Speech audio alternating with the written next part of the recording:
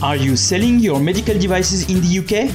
And because of Brexit, you need a UK responsible person by January 1st, 2021? Okay, then you should contact me now by email at info@easymedicaldevice.com. info@easymedicaldevice.com. Talk to you soon. Welcome to the Medical Device Made Easy podcast. I am Mounir El Azzouzi, a medical device expert specialized on quality and regulatory affairs. My mission is to help you learn how to place a compliant medical device on the market.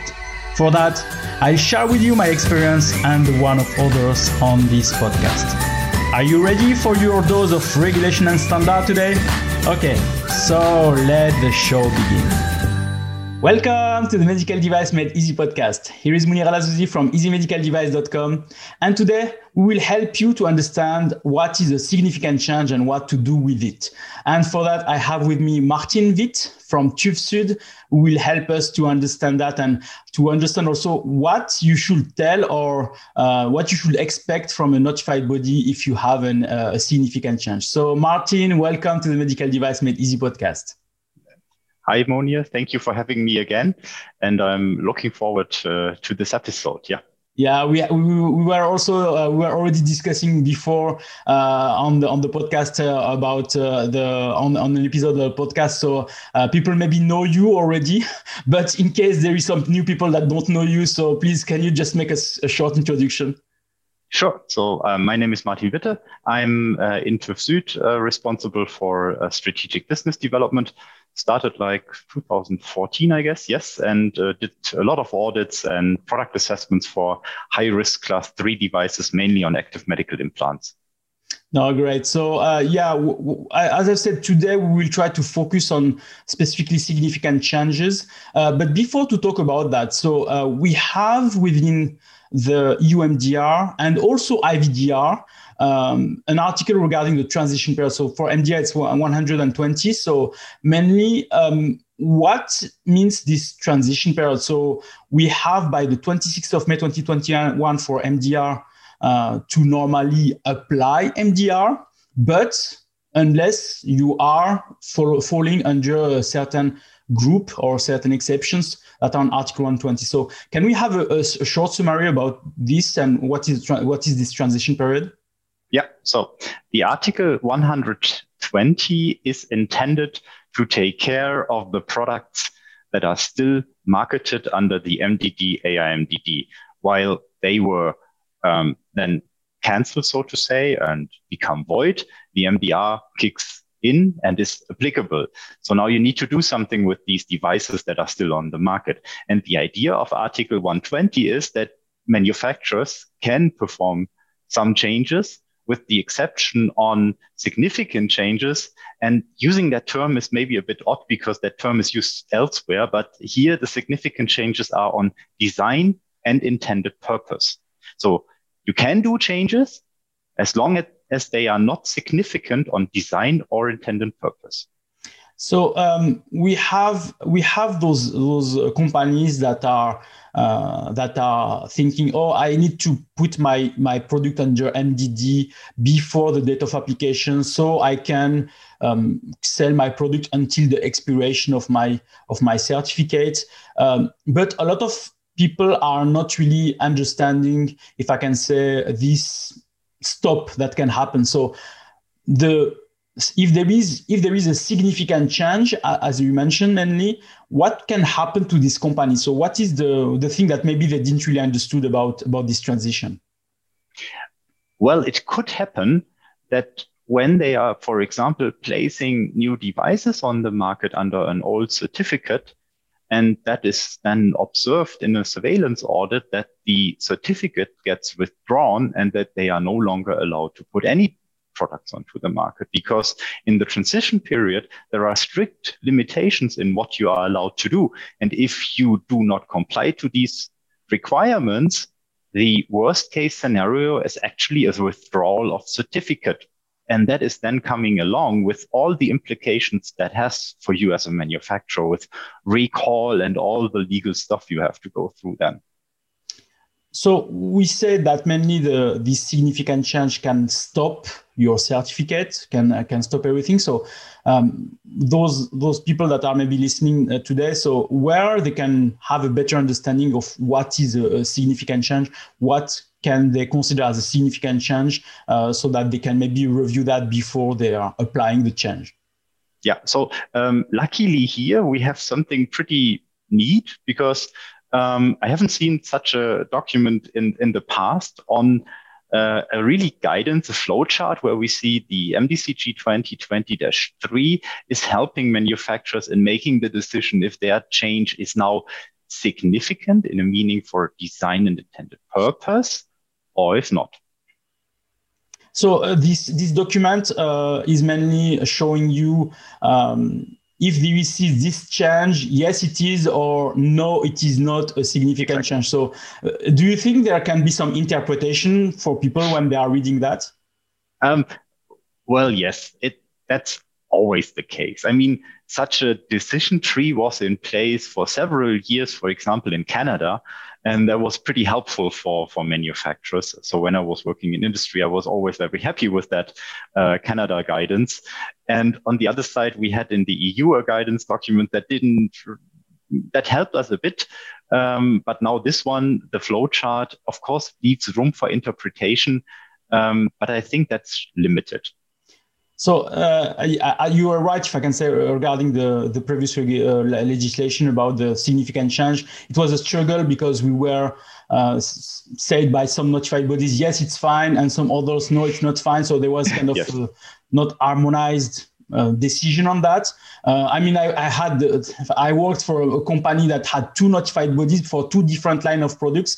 And for one line of products, they said, no, you should not, it's not a significant change. But for another, yes, it is. And it was really confusing at the company. So do you think now with the MDR, maybe with this MDCG guidance, there will still be this maybe non-alignment or non-harmonization between notified bodies? I fear yes. Because, I mean, I totally agree with what you're saying. I also made that experience on both ends. So in industry side, as well as an auditor and product assessor, that there is a different understanding in what is significant or what is actually then also reportable and what is not significant and thus can just be documented in your QMS. I do believe that this will continue for quite a while. I hope that on basis of 2020-3, there is a certain alignment, yes, and maybe the alignment is much, much more in place than it was in the previous times. But yeah, it's a guess. So I hope for it being better, but I not 100% believe in it. Yeah, I hope there will be really some alignments because for now, what I'm advising is to contact your notified body, if I can say, when you have this kind of discussion, because only them can, if I can say, approve or can move forward with you instead of guessing and then at the end maybe making this mistake. So, in terms of examples, as we said, for significant changes, we have, as you mentioned, the example of intended purpose, of design and performance. So we have also the changes related to software, changes related to material, changes related to sterilization method that you can see on the MDCG 2020-3. So for example, for software, something that maybe people are thinking is the fact that because we'll have an update of our software due to, for example, for a Windows update or whatever, that this is a significant change. So, but when you read the MDCG guidance, it says, no, it's not a significant change. So there is a lot of all those assumptions about, for example, software where we suppose there is changes that will happen to them a lot. So what can you say about that? So here it's important, and this is really the tricky situation. We have the 2020-3 that's defining significant change around design and intended purpose. And we have other guidances defining a change being significant or not. Now, the 120 limitation is when your change is significant to design and intended purpose as defined in MDCG 2020-3, then you're supposed to turn over to MDR. Now, if your change is based on your general change assessment a significant change, but not a significant change in context of design and intended purpose, you may still do the change, discuss with your notified body, and do a change application with your notified body, and they will release the change or will provide you with a confirmation statement that that change can be introduced, and you can still remain under MDD, AIMDD. So it is extremely important that you distinguish between significant change and significant change. Okay, so it's as I said, this is really a borderline area where we have all that. So contacting your notified body, I think is the great idea. So if we contact notified body like TÜV Süd now, if I contact you before, what will you do? So will you make an evaluation, or will you give us an advice? What is exactly the activity that you will do? So if you would have such a situation where in your quality management system, you define this being a significant change that shall be reported to the notified body, then you would hand in an application for a change, and we will do an assessment on that. So we will also check if that is a change that might force you to go into MDR. But what we will do is, as we do it today under the MDD, AIMDD, you submit a change notification, we'll assess that, and in the end, you will get a kind of approval for that. And then you can continue under the MDD, AIMDD. When the change forces you into MDR, then we'll let you know, and then because then you will not receive a change approval for that, so you're not allowed to introduce it. But you then have to ask for an MDR application or MDR certification. Yeah, I think this can be the case that, we discover that we will have a change that will, the case can happen mainly because there is maybe no real discussion inside the company. We have a design team that is starting to execute a change like they are always executing. And at the end, they don't really understand the consequence of this change, that it can fall under MDR. And we discover that at the last minute that this will happen. So I imagine that if the company has to then, after the decision, follow MDR, it can be a bit difficult if they are not ready at all for MDR. Yes, that will then stop this change being implemented. And if you're not ready for MDR at that point in time, then you, of course, have a problem, yes. But if this change is needed because, for example, of a customer complaint, of issues on the market or whatever, so can they continue to sell the product as is while they know there is an issue and waiting for MDR? Or? I wouldn't, as I never do recommendations, I wouldn't think that is a reasonable approach. So if you have an issue on the market, you have a chance to discuss with the competent authority to introduce a change, even though it might affect design and intended purpose.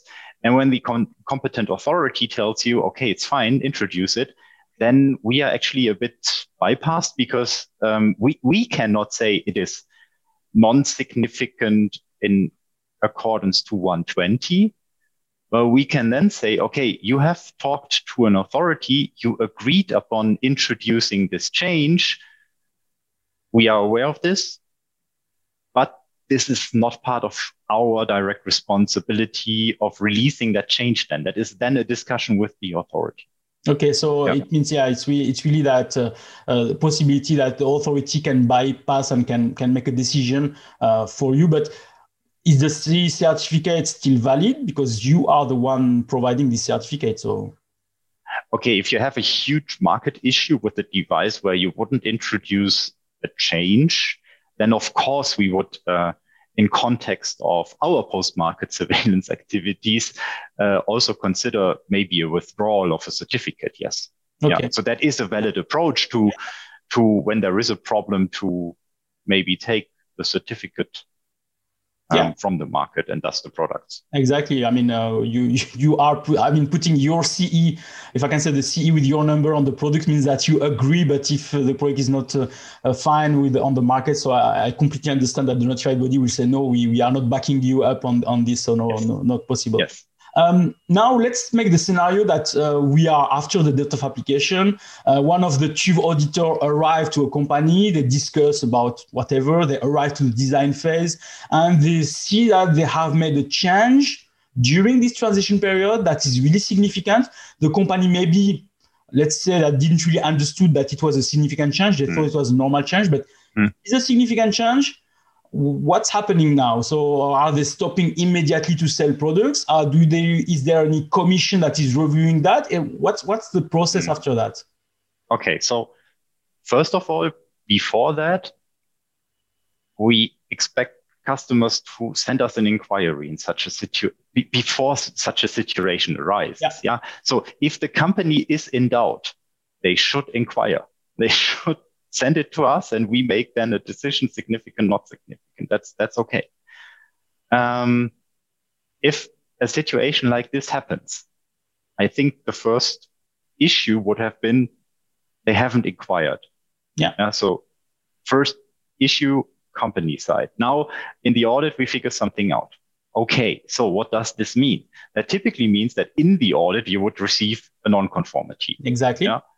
A major one, because you're obviously not following the regulations and put devices on the market that are actually not covered by your certification, so it's very incompliant. That major non-conformity can now, in the process of post-audit activities, of course, result in a withdrawal of a certificate. However, that is not a decision that is just made in the audit and then we take away the certificate. This is a formal process, and there is, of course, again, independency elements in there, that the person who is observing something will initiate a withdrawal process, and then the decision about a withdrawal is then made by the certification board and based on the information collected during an audit. So there is little bit of bureaucracy behind it, but I think this bureaucracy is necessary in order to really make the right decision. Okay, so I think it's an important point here, because just for people to understand the consequence, but let's say that now you discover that you have the non-conformity, it's a major one, you will have the withdrawal of the certificate. Are you also asking this company, or maybe talking with the competent authority, to recall those products, or it's products that are on the market so you cannot do anything with them?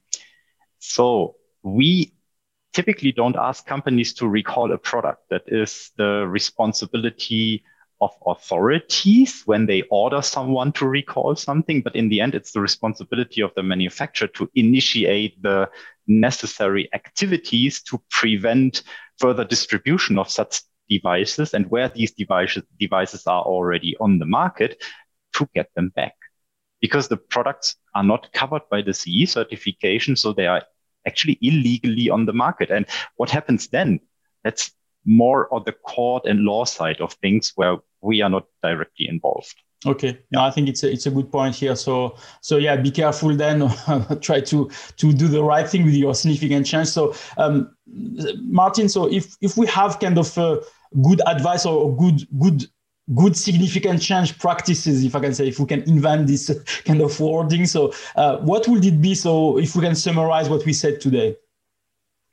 Well, again, so as we said in your example, if you are in doubt, inquire with your notified body, because this is not consulting. Yeah, I mean, if you're sending the plan of a change to your notified body, that is clearly covered by the MDR, because we are supposed to evaluate changes. So if there is not 100% clarity, also from the basis of MDC 2020-3, inquire with the notified body.